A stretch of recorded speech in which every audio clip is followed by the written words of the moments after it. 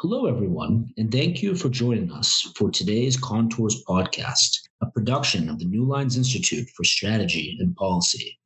My name is Nick Harris, and I'm the Senior Analyst and Head of the State Resilience and Fragility Program here at the New Lines Institute.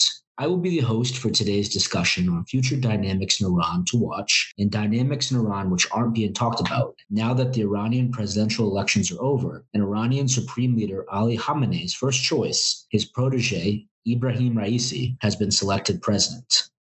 I'm joined for today's discussion by three outstanding Iran experts. First, my New Lines Institute colleague, Dr. Kamran Bukhari. He is the Director of Analytical Development here at the New Lines Institute. Dr. Bukhari is also a widely published analyst and sought-after commentator on Iran and the geopolitical impact of events inside Iran, as well as Iran's external activities outside of its territory. Next, we're joined by Professor Neda Bolorchi. She's the Associate Director of and faculty member in the Middle Eastern Studies program at Rutgers, New Brunswick, where she teaches courses on Islamic law, human rights, the modern Middle East, and Iran. Within the contours of Iranian studies, Professor Bolorchi specializes in the history of Iran, U.S.-Iran relations, and Iranian foreign policy. She has spent years on the ground in Iran, Syria, and throughout the rest of the Middle East, and is also a widely sought-after commentator on U.S.-Iran relations, dynamics inside of Iran, and Iran's regional strategy. And last, but certainly not least, we're joined by Amir Tumash. He is a research and policy analyst at United Against Nuclear Iran, UANI, and co-founder of Resistance Axis Monitor, which provides objective coverage and analysis of Iran and its proxies. Amir is a highly regarded analyst on Iran, and he has previously worked for the Foundation for Defensive Democracies and the American Enterprise Institute, as well as in the private sector. Amir is the author of an article titled After Khamenei for our very own New Lines magazine, in which he provides a must-read assessment on the future struggle over who will be the next supreme leader in Iran. Kamran, Neda, and Amir, thank you for joining us for today's important and timely discussion. Neda, I'd like to start off by asking you, what does Ebrahim Raisi's election, or coronation as some have asserted, mean for Iran's strategy toward the United States? Relatedly, should Ebrahim Raisi's election change the Biden team's approach to Iran policy? Raisi's election means that Iranian strategy towards the U.S. will change to the extent that pragmatists and reformists, using those terms loosely, are no longer in any place of power. So there will not be an attempt to work with Western governments or companies beyond the necessary means for passing the JCPOA. And to explain that, reformists historically have been inclined towards and sought to work with Western governments in order to gain access to the privity that comes with such relationships, namely learning from Western companies, buying, adapting, using their platforms. And some of this was very specifically for knowledge and technology that they wanted to gain, but also as a counterweight to the natural inclination towards Eastern governments, specifically China and Russia. With these reformists gone, now that that period is officially over with the election of Raisi, we can say that the U.S., largely because of the Trump administration, but also added by the Biden administration, has lost Iran for the foreseeable future. With conservatives in power across all levels of government in Iran,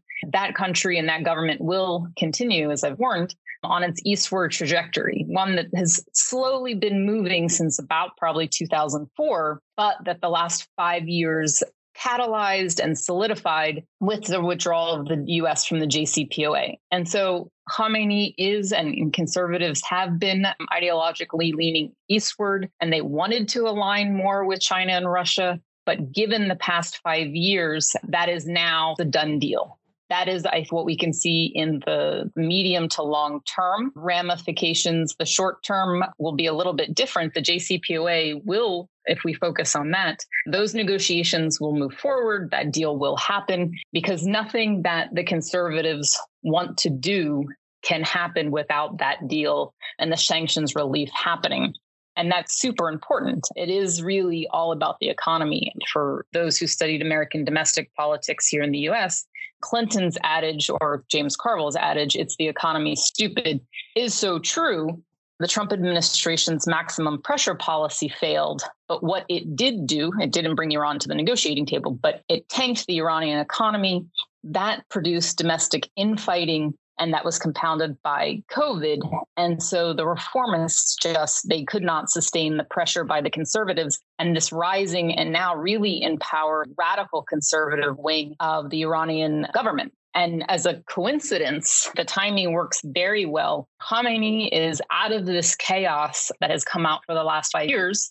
Khamenei, ever the strategist, ever the micromanager, has now a plan for his transition in preparation for his death, in planning for even more stability in Iran. And so he has allowed the sweep of Iran to go rightward, the embrace of China and Russia.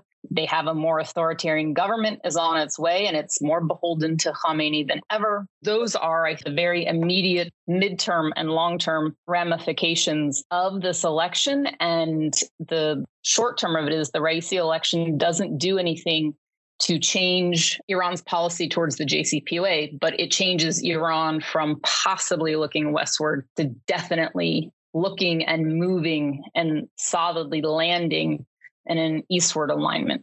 And then to your second question, I think the Biden team's approach to Iran appears to be pretty simple in that they just want to contain Iran. We're still using this very old Kennan idea that was used during the Cold War, containment and then selective engagement, where the aim is simply to achieve a limited objective.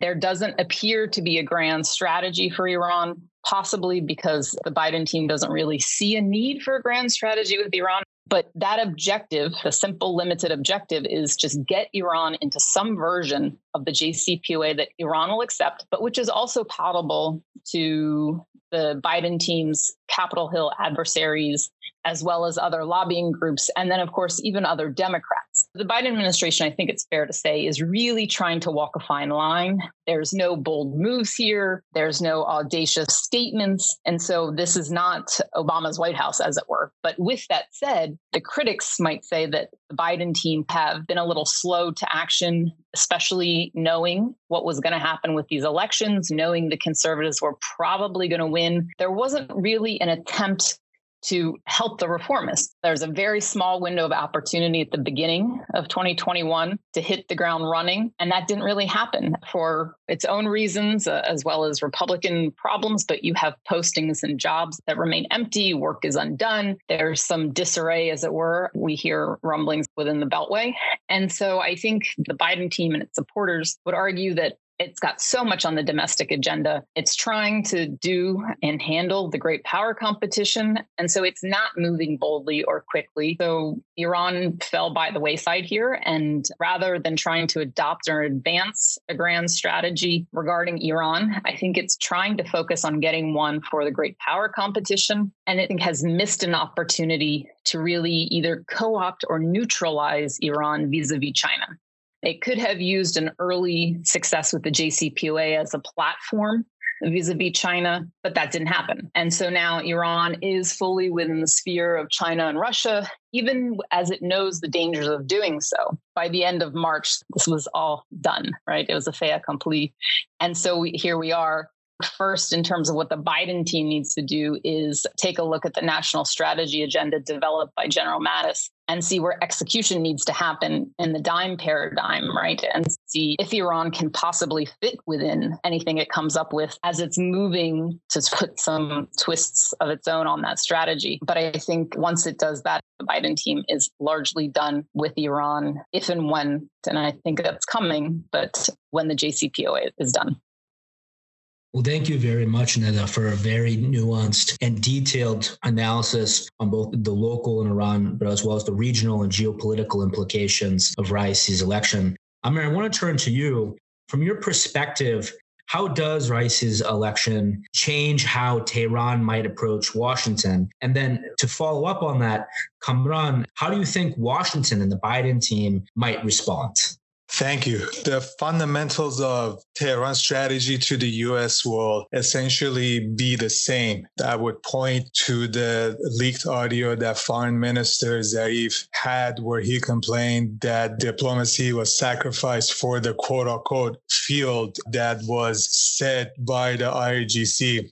And he spoke about that in various aspects within the Islamic Republic's history and what the Supreme Leader Office or the Supreme Leader IRGC have done in the past decades when they've had presidents of various inclinations, including for 16 years when a reformist or a reformist-backed candidate, Rouhani, was in office, was that they essentially made the presidency largely irrelevant on the grand strategy aspects of it to it. And they found effective ways to undermine the agendas of presidents who didn't go with the program. I think with an Ibrahim Raisi presidency, we've had, now it's a quote unquote yes man, being in line with the thinking and worldview of Khamenei and the IRGC to facilitate what they have in mind. But overall, what we saw during the course of the Syria war was that the supreme leader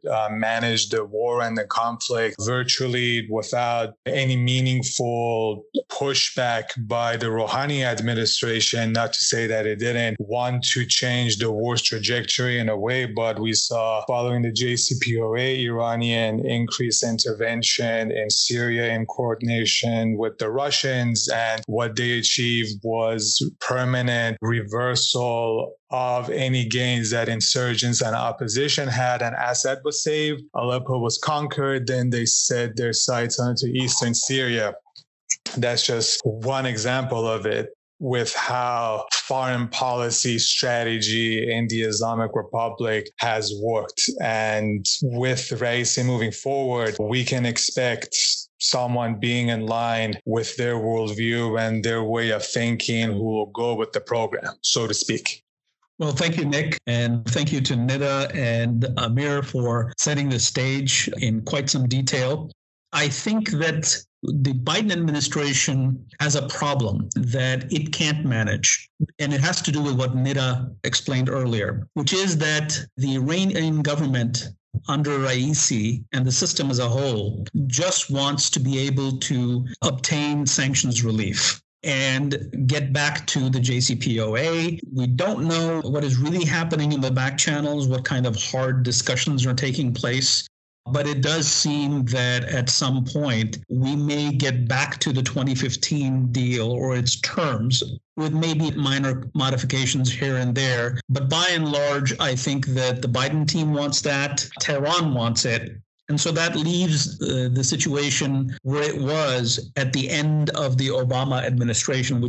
From a U.S. perspective, you have an Iran that is far more energized because of the financial relief, the ability to export oil, access to finances, lifting of just enough sanctions to make that happen. What does that mean for the U.S.? Well, it means that if under a very biting sanctions regime, the Iranian government was able to aggressively push into the Middle East, I'm referring to its power projection into Iraq, Syria, Lebanon, and more lately Yemen. If that was being accomplished under sanctions, then we can only imagine what will happen once this regime has more cash to do that.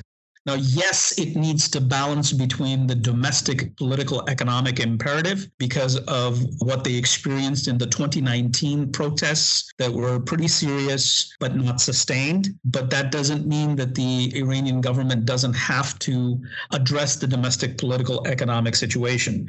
What that does is that it will allow Raisi and the system to placate just enough people to where there is no critical mass that is opposing the regime and the current government. And Raisi, despite all the electoral engineering and the irregularities with which he was literally, I wouldn't even use the word elected, I just downright say he was selected, all of that will be countered by him presiding over a relatively better economy. And therefore, that's a problem for the United States. So if the regime is not under any pressure domestically and has cash to push on the foreign policy front, then that will put the Biden administration under a lot of pressure. Its critics will say that you have energized a very aggressive regime and you have no solution for the ballistic missile threat that we face from Iran,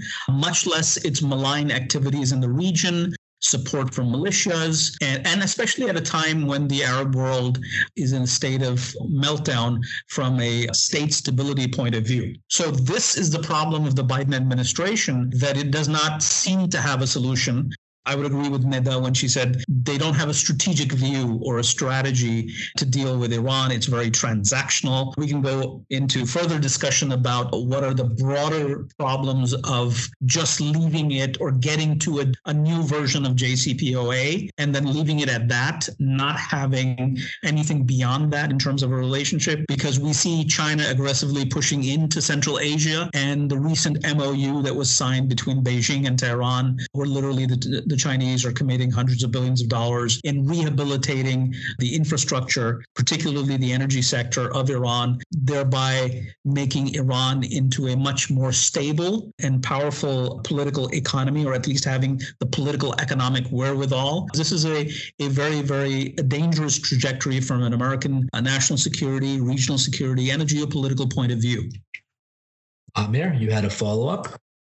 Yes, following up to the great discussion so far, in terms of, I think, looking at it from a JCPOA view, and then we can also see on a broader 30,000 feet view that there were a series of interviews earlier this year put out by the Supreme Leader's Office where the interviewees were advisors and senior members of Khamenei's foreign policy team. And they specifically stated that the goal of the current negotiation with the JCPOA is to lift sanctions, specifically oil and financial banking sanctions that have been reimposed. Once those are removed from the Islamic Republic's point of view, there isn't much the U.S. can offer or can push to get the Islamic Republic to do follow-up agreements on a lengthier, stronger JCPOA agreement, let alone ballistic missiles and militias. So that is a question moving forward of how the Biden administration wants to negotiate between JCPOA restoration and the follow-up agreements. Something moving forward to be mindful is that Arab-Israeli threat perception of JCPOA sunset clauses, as they call it, those are going to create a situation where these Arab states may feel they might have to go for the nuclear threshold option to counter Iran, especially in light of perceived U.S. withdrawal from the region. So realistically, that's the sort of situation where we are headed to in the region by the end of the decade. So I want to build on this point that Amir raises about sort of the regional perspective. And I want to give it to Nida, because I do think it's interesting when you tie the regional conditions and the fact that Raisi in his first press conference basically came out and said there will be no negotiations on ballistic missiles, and there will be no negotiations about our support for our partners in the region. That does make it complicated when it comes to sort of how the Biden team will think about what to follow up with the JCPOA. So, Neda, I want to ask you, where are we in the delicate diplomatic dance as we move towards some sort of, as you put it, grand strategy on Iran? Thank you. So I think that's a great question in terms of the regional conditions and what Raisi has said. It works a little bit well with a thought that I have had and have been talking about. And I think at this point, though, the clock may have run out on it, was this idea for an interim deal where there would be, if there has been all this hemming and hawing over who goes first, what gets included. Jake Sullivan wants more for more, and him as a representative for others as well here. There was this attempt for a grand strategy of missiles and regional activity. How can you get there knowing that ballistic missiles are off the table? And so that negotiations continue on without advancement on these two key points that the Biden team wants to include. And my thought had been, and has been pretty much for quite some time, was that an interim deal where you do get sanctions relief, but you return to some version of the JCPOA contingent upon a new deal being negotiated by the conclusion of that short interim period, i.e., you get 6 months and all of enrichment would have to come down to the JCPOA parameters. You would be at C1 centrifuges. So all the things that has sort of set off alarm bells would be returned within the confines of the JCPOA parameters. Iran would at least temporarily get sanctions relief. It would see and feel the benefit of that. All of this contingent on a new negotiated deal. And 6 months, 12 months is neither here nor there. In order to advance, we have sunset clauses and expiring. We've already reached the expiration date of several provisions. And so this would give more time to work those new parameters out. I don't think, or I have not heard someone agree with me on this. And I do think that the time has passed, but I think it would have been very apropos. One, it would have benefited the reformists earlier this year. And two, it would have been a win also for the Biden team, but it would have allowed for more discussion about these other issues. I do think, to your more direct point, Nick, on missiles, and I have said this repeatedly, the Iranians are not going to give up their missiles. This is really a non-starter. And so for the critics who kind of went after the Biden team for their insistence on including the missiles, given the non-compliance of the United States with the deal, I just didn't understand really why there was such an insistence in this particular situation. U.S. allies absolutely have their reasons and their qualms and concerns about the missiles, and it should be included in a long-term follow-up deals. But for the time being, when the United States doesn't trust those governments in the region, and it most certainly does not trust the United States, and it has repeatedly said the missiles are a non-starter, and it has the historic experience of the Iran-Iraq war as the basis for that argument. And it has followed through and has implemented this forward defense strategy. I think others call it something else.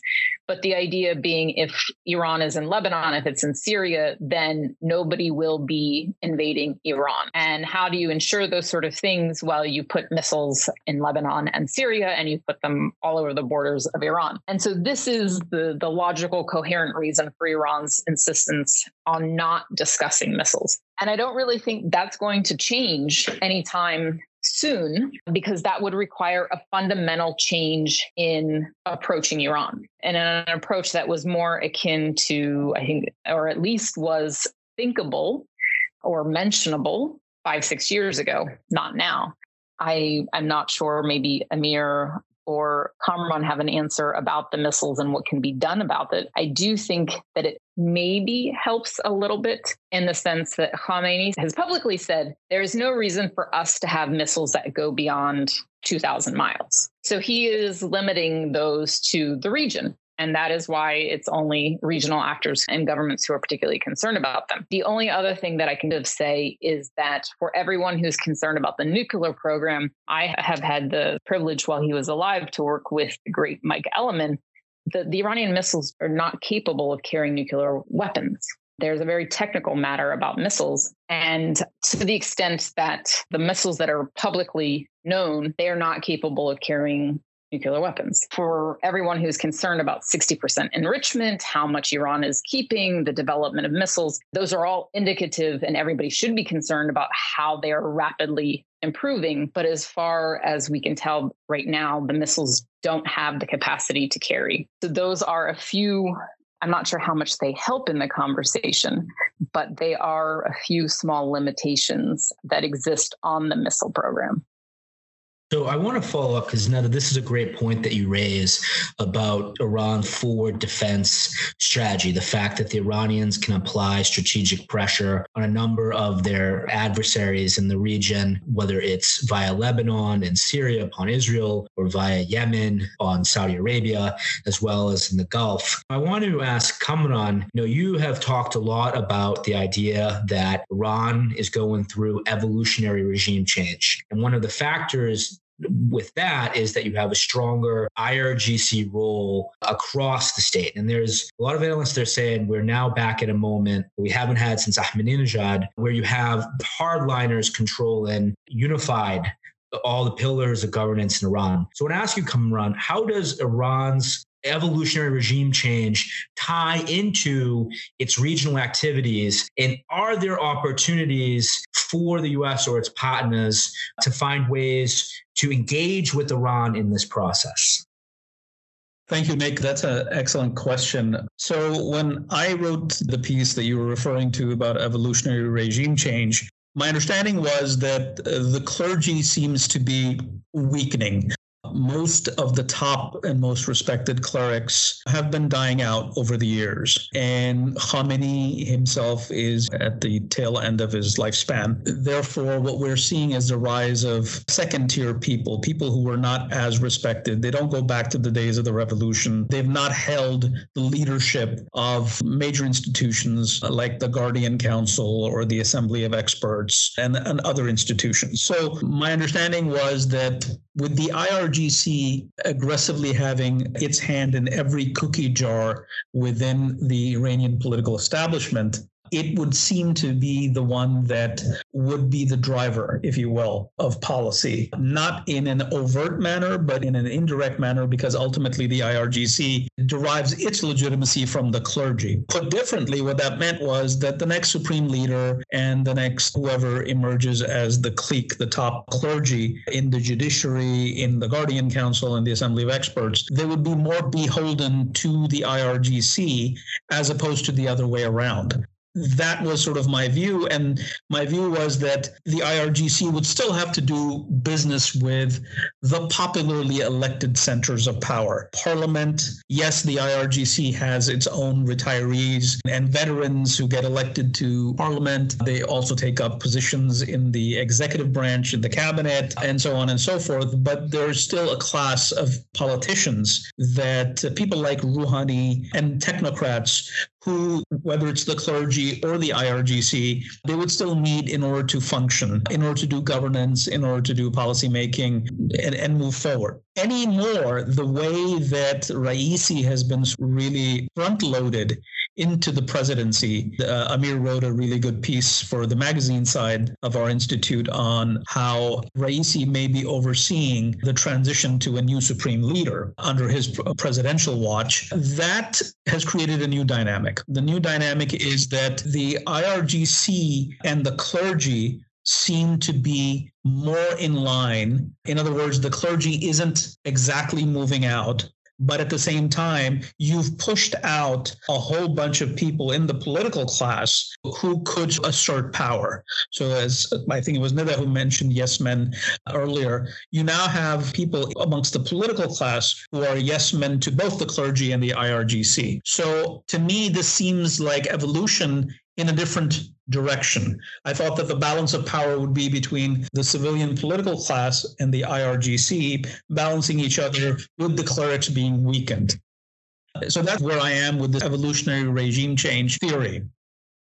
But what does this mean for Iran's overall behavior, especially on the foreign policy front? It is simple. And Nida mentioned this earlier, that look, if you have left of center clerics and politicians, and even perhaps military officers, then you just don't want a transactional relationship with the West. And that means that there is a certain level of political learning that happens. The interaction with the West is far more substantive. You have people-to-people exchange. There's more openness in the relative sense. And there is more competition between the political right in Iran and the political left. And therefore, it isn't dominated by this narrative that let's continue to look east. And that's terrifying for both the IRGC and the clergy, where if you don't have a hard tilt towards the east, looking at Russia and Iran, because they see, there was a debate a few years ago, fierce one amongst the leadership in Iran, where the left, this was during the perhaps better days for the Rouhani administration, where clerics and hardliners, for lack of a better term, were accusing the Rouhani administration of allowing infiltration of the political culture in Iran, and the ideals of the revolution were being diluted, whereas the Rouhani camp was saying, hey, this is all extremist thought. We can't be extremists. Yes, we're true to the ideals of the revolution, but we can't just isolate ourselves from the rest of the world. I think that debate has really swung in favor of the right. the political and the religious right. And therefore, the United States does not have any more leverage in terms of reshaping the behavior of this regime, the thinking of the regime. At the end of the day, look, whether you're on the right or the left of Iran's political spectrum, you're still an Iranian nationalist. You look at Iran's national imperative and its constraints from pretty much the same lens. I don't think there's any reformist or pragmatic conservative who would say, oh, we just don't need to be in Syria or Lebanon or Yemen or Iraq. They may say, hey, we're willing to negotiate far more openly in terms of tactics, but they're not going to give that up. And Nida is absolutely right. They're not going to give up the ballistic missile capability. And that's a separate conversation. We can get into it in terms of the effectiveness of those missiles. And in just a conventional sense, of course, nuclear tipped missiles are a completely different level of engineering that I don't think that the Iranians have. They've yet to actually demonstrate that they actually have a device like North Korea, which requires further enrichment and a level of advancement that the JCPOA has limited. But the question is for how long? But at the end of the day, the evolution that's happening in Iran is unfortunately taking place in a direction that doesn't leave a whole lot of room for external influences to shape the behavior of the Iranian political class and have a, if you will, a competition, a robust competition between competing ideas of how Iran should pursue its national security and foreign policy objectives. I want to follow up because, Kamran, you made a very interesting point in your discussion of the evolutionary regime change in Iran about the youth. And Khamenei has talked about a young revolutionary government. And there's this very interesting dynamic about what does the next generation of the Islamic Republic look like. So I want to ask Amir, if you were writing a strategy for Khamenei for the purpose of ensuring a strong core of young, loyal Iranians to assume the mantle of power in the Islamic Republic of the future, what would that strategy be? And relatedly, which demographics within Iran would you recruit from? And how would you empower them to ensure the system's long-term survival? If I may briefly allude to some discussion on the missile side that we have, and we can have a whole other podcast about it, I would be a little bit more, from my perspective, less optimistic about where or that the Islamic Republic doesn't have the capabilities to marry a nuclear warhead on a missile, for example, or continue to advance, because what we've seen similar to North Korea is that it's been a steady, long march to achieving capabilities that people at the time didn't think it was possible. And I'll briefly allude to the IAEA list of 12 questions that still remained unanswered when the possible military dimensions file will close in 2015. Portions of that question was about whether the Islamic Republic's effort to marry a warhead on a Shahab 3 missile. And there's still a lot of unanswered questions that I don't want to get into that, but I just wanted to briefly allude to that. And next question, which is really good about what the Supreme Leader talks about the next generation. Before answering this, we should note that Khamenei has relied on an Islamist subculture and subgroup in Iran, where we can say, let's, for the sake of argument, take the Interior Ministry's number about the people who voted for Raisi Mohsen Rezai Qazizadeh as a caveat, just to advance the argument that it's about 20 to 30% of the population. And the Supreme Leader has briefly spoken, it was a couple of years ago, said that the government opens its arm to Hezbollah, meaning people who support the regime and the government. And he and the IRGC have been able to socialize a new generation of people among the current generation that's smaller than the Iran-Iraq war, but still nevertheless people who were really electrified and energized about the narrative of waging holy war in Syria and Iraq to defend holy Shia shrines from perceived Sunni extremists, perceived and actual Sunni extremists,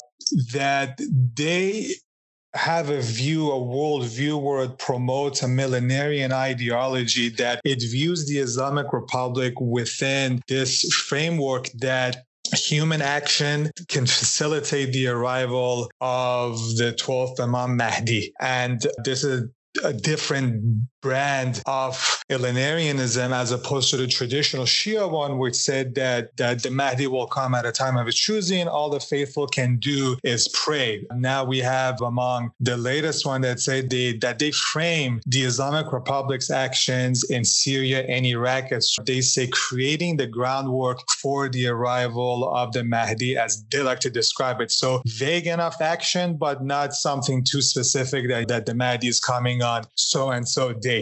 So what we've seen is a very energized base, about 20 to 30% of the population from which the IRGC recruits. And we saw the IRGC shift its recruitment after it saw in the 90s that among the rank and file and the cadre, there were people who were reformist leaning. And even after 2009, when the then chief commander Jafari said that they had people who sympathized with the Green movement. So what the IRGC ended up doing was emphasize more ideology in its recruitment, more screening, more indoctrination to make sure that the people that from which it recruits go with the program and are true believers, especially as they advance through the ranks. If I were writing a strategy from the Supreme Leader, I would try to see why the previous effort of the Islamic Republic to promote quote-unquote security nationalism was superficial. For example, there was a period of time when the Islamic Republic, it still does now, but its argument that we have to fight Sunni extremists in Syria and Iraq or else we'll fight them in Iranian border was salient for a time, especially after the brutal rise of ISIS in 2014, its genocidal actions and proclamation against Shias, and also following the terrorist attacks in 2017 in Iran. And we also saw briefly that there were hundreds of thousands of people, with the caveat that Iran has a population of 80 million people, but still there were people who showed up for Qasem Soleimani's funeral that wouldn't necessarily, you could say that they were quote unquote true believers previously, but all of these were very superficial and they evaporated very quickly. So the main reason for that, it goes back to how people perceive the Islamic Republic, and a lot of younger generation, they have issues with the Islamic Republic's corruption, mismanagement, politicization of culture, enforcing morality law, so on and so forth, lack of political freedom. And these have really caused a problem for the Islamic Republic to tap into this quote-unquote security nationalism. So if I were advising the Supreme Leader, I would take a page from Qasem Soleimani's advice when he said that the Islamic Republic should open its arm and be friendly towards people both with hijab and without hijab. And that sort of approach would start to take away some of the grievances that people face in Iran with daily lives towards the Islamic Republic. I tell him to do this gradually so as not to project weakness and not to anger your main Islamist support base. And if he were to follow up on this, which means that relaxing social laws, allowing nightclubs, all of this sort of a thing, it requires a rethinking and reversal that Khamenei has explicitly been unwilling to do, because he believes, for instance, that it is the role of a proper Islamic government to uphold and defend morality laws. I think the next regime or next generation of people, there's a distinct possibility that we have to keep in mind the Russian experience, that with the rise of Putin, who was a junior officer at the time of the Soviet Union collapse, and then he and his team of former KGB officers ended up ruling Russia with a strong emphasis on Russian nationalism and Orthodox Christianity, because that has its own topic. And in Iran, there could very well be the possibility of junior officers in the current rank who could rise, but they sort of downplay the Islamist ideology part and promote nationalism. Neda has talked about the fact that we need to have a grand strategy for Iran, and that the Biden team needs to think through from now how it wants to approach Iran. Part of designing a grand strategy is understanding where the current leadership in Iran wants to go. So Kamran, I want you to start and then have Amir and then Neda weigh in on this. What has the Islamic Revolution not achieved internally inside Iran and externally since 1979 that Supreme Leader Ali Khamenei would hope to create the conditions for it to achieve now and even after his death? Thanks, Nick. I think that, look, from the U.S. point of view, we've talked about this before, and I think that the areas that the United States government is having a whole lot of problem dealing with in terms of formulating actual policy on how to contain Iran, shape its behavior, make sure it doesn't become a bigger threat to regional stability than it already is. I think there's a huge gap in terms of policymaking capabilities, strategic thinking, and DC needs to up its game. So clearly, you can't just say to Iran, hey, I don't like you to have these missiles. That's not a strategy. That's great in terms of talking points for the media and for whatever public relations value that brings. But in reality, you don't have leverage to shape Iranian behavior. The United States will have to demonstrate in some shape or form that it is not in the Iranian interest to develop these missiles because there's a cost to it. And unfortunately, that leads to an escalatory ladder that obviously the United States does not want to get into. But if you are going to approach or start this conversation, you have to compel Iran. Iran has to have a compelling reason to limit its production of ballistic missiles and realize that if it goes too far, then instead of this becoming a strategic asset, it could become a threat. So that's number one. Number two is, okay, what happens when the sunset clauses that Amir was speaking about, they can? We don't have a plan for that. We're just sort of kicking the can down the road, making sure that at this point in time, Iran is not rushing to the nuclear threshold. And therefore, we don't have a plan for the future. And there has to be some plan. And that plan is then tied into Iran's regional ambition. At the end of the day, no nuclear-powered nation has ever acquired nuclear weapons by publicly declaring that they're doing so and actually telegraphing that they've reached this stage and that stage. I don't think Iran is an exception. Iran will not let you know when it will cross that nuclear threshold. There's a long way between that point and where we are right now. There are a lot of things that the Iranians have to do. And from an Iranian point of view, what's more valuable? Is it more valuable to have nuclear weapons, or is it more valuable to have influence in the region? My own view, and I come from the school of thought that believes that it's the geopolitical value of the influence in the region. Syria matters far more to Iran. Iraq matters far more, Lebanon, Yemen. That regional influence matters far more to Iran than nuclear weapons. So there may be some opportunity there for some creative thinking as to how to achieve a balance of power in the region where Iran's influence can be balanced with the security needs of the nations in the region. This includes Israel and the Arab states. Turkey, we haven't spoken about Turkey. Turkey, I wrote a piece back in February for the magazine on how in the future it will be Iran and Turkey confronting each other. And the United States needs to look into that because Turkey's interests and Iran's interests run into one another. That's something that Washington can leverage in order to contain Iran and maintain that balance of power, or at least move away from this current imbalance of power that we have arrived at because of the U.S. decision to invade Iraq and engage in regime change.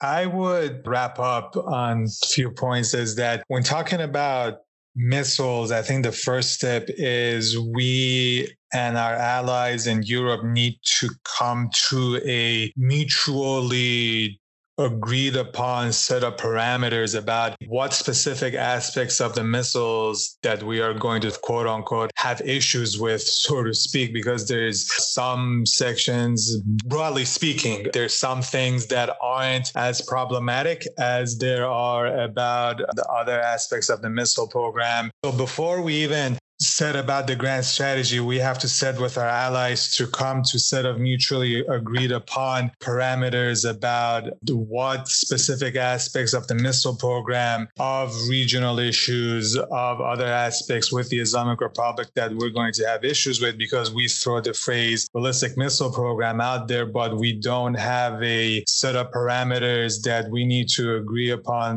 with our European allies. And I think that there's a lot of room that we can talk with them to have a united front towards that. Then, as Kamran mentioned excellently, that we have to start thinking about how about in the future, that what are the potential opportunities when sunset clauses expire? And this is when states in the region, our allies, Arab states and Israel, really feel that threat perception coming.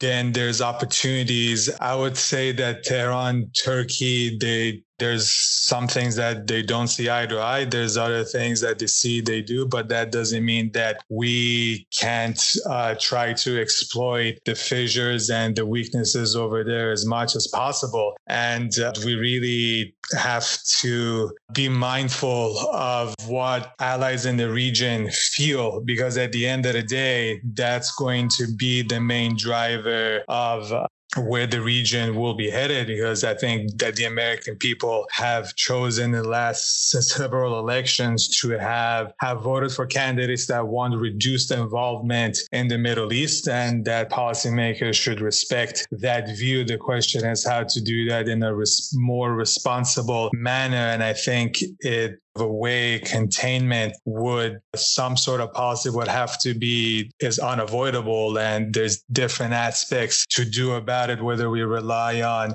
Turkey in certain tactical issues, whether we rely on other allies in some other issues.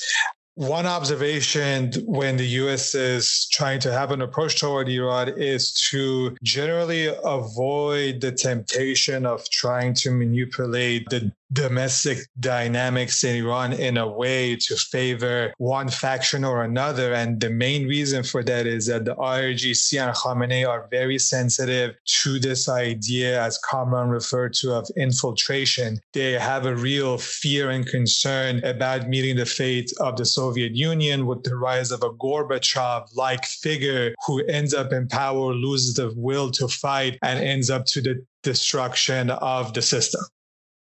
Neda, you're the last person in the room with National Security Advisor Jake Sullivan before he advises President Biden on how to create a grand strategy for Iran. What would you recommend?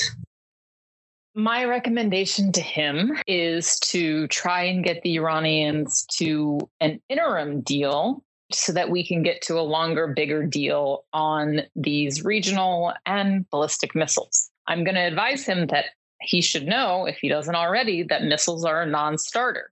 And so that this is a much longer process, and he's not going to want to hear it because he's trying to walk a fine line with Republicans and other Democrats to keep Biden in office, to keep his own job, and to basically get the United States out of the Middle East. And so how do you get everyone to agree is you have to remind the U.S.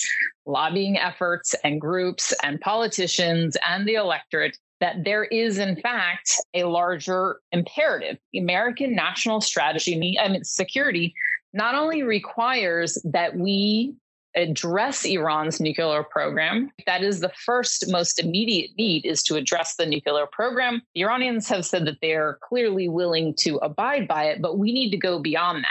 And so in order to deal with, let's take ballistic missiles, or we can talk about regional issues, is that Iran has to feel safe. That is really what they're going to. The Iranians would tell you, why would we trust you? And they say it now. Why would we trust you in some deal or some future deal when you can't even keep the deal that's already in existence? And the Iranians have wanted guarantees about the deal that they're negotiating. They want guarantee about a future deal, and nobody can give it to them. And so when you can't guarantee those things, when you don't have a foreign policy establishment that has some basic level of agreement on how to deal with another country, i.e., regardless of who comes into office in the midterm elections in 2022, who comes into office in 2025, there has to be, as there was for the Cold War, some basic agreement about a strategy to deal with Iran. And everyone wants to say, and yes, it might be true that Iran is just a mid-level concern, but clearly it is causing major concerns and ones that are immediate. And so this is the part where Jake Sullivan, where President Biden himself fixes or addresses what President Obama was not able to do. You have to get out there, you have to do the work, you have to sell the idea. And if they don't sell the idea, if they're not convincing about the need for this, it's not going to get any traction. And if it doesn't get any traction, you're not going to convince the Iranians because you weren't even able to convince your own people. This is the salesmanship part of being a politician. Everybody's a politician in this town, but nobody wants to sell this idea. And it's going to take a little bit more belief, legwork, and insistence. And those are the things that seem to really be missing. And I think that comes from not being given a bit more free range and not having necessarily the green light, as it were, because you are tackling a bunch of problems. But I think the Iranians would want to see a much bolder move. I talked about how they actually, believe it or not, have an appreciation for historically Republican foreign policy advisors, the senior advisors. They want someone like a James Baker, big, bold initiatives that even they saw with Obama, and some confidence and swagger, the language to go with it, even if there isn't immediately the substance. To the extent that that is now going to be possible with this new government, I'm not sure. But what I do know is if you don't try it, if you are not really willing to go to bat for it, you're going to fail without even having attempted it. And that might just be worse. We keep talking about what to do. Nobody seems to be doing the actual nitty-gritty of getting the US there. And so what I would advise is make a plan, make it big, make it bold, take that action and sell it. Sell it to the constituents, all of them in the US. And that's going to be costly, but you have Democrats on every level of power on Capitol Hill. Corral your people together, take a book from Khamenei, corral your people. The infrastructure deal has passed its subcommittee. So corral them, make your own internal deals, and then aim for the big sky. Really see what happens there. That would be some advice I have to give. Well, thank you, Kamran, Neda, and Amir, for a detailed, nuanced, and geopolitically savvy discussion on the aftermath of the Iranian presidential elections, the future of Iran's state system, and potential relations moving forward between Tehran and Washington. We will keep our sentinel stare on Iran, the evolution of the Islamic Republic, and the U.S.-Iranian delicate diplomatic dance and potential sources of conflict.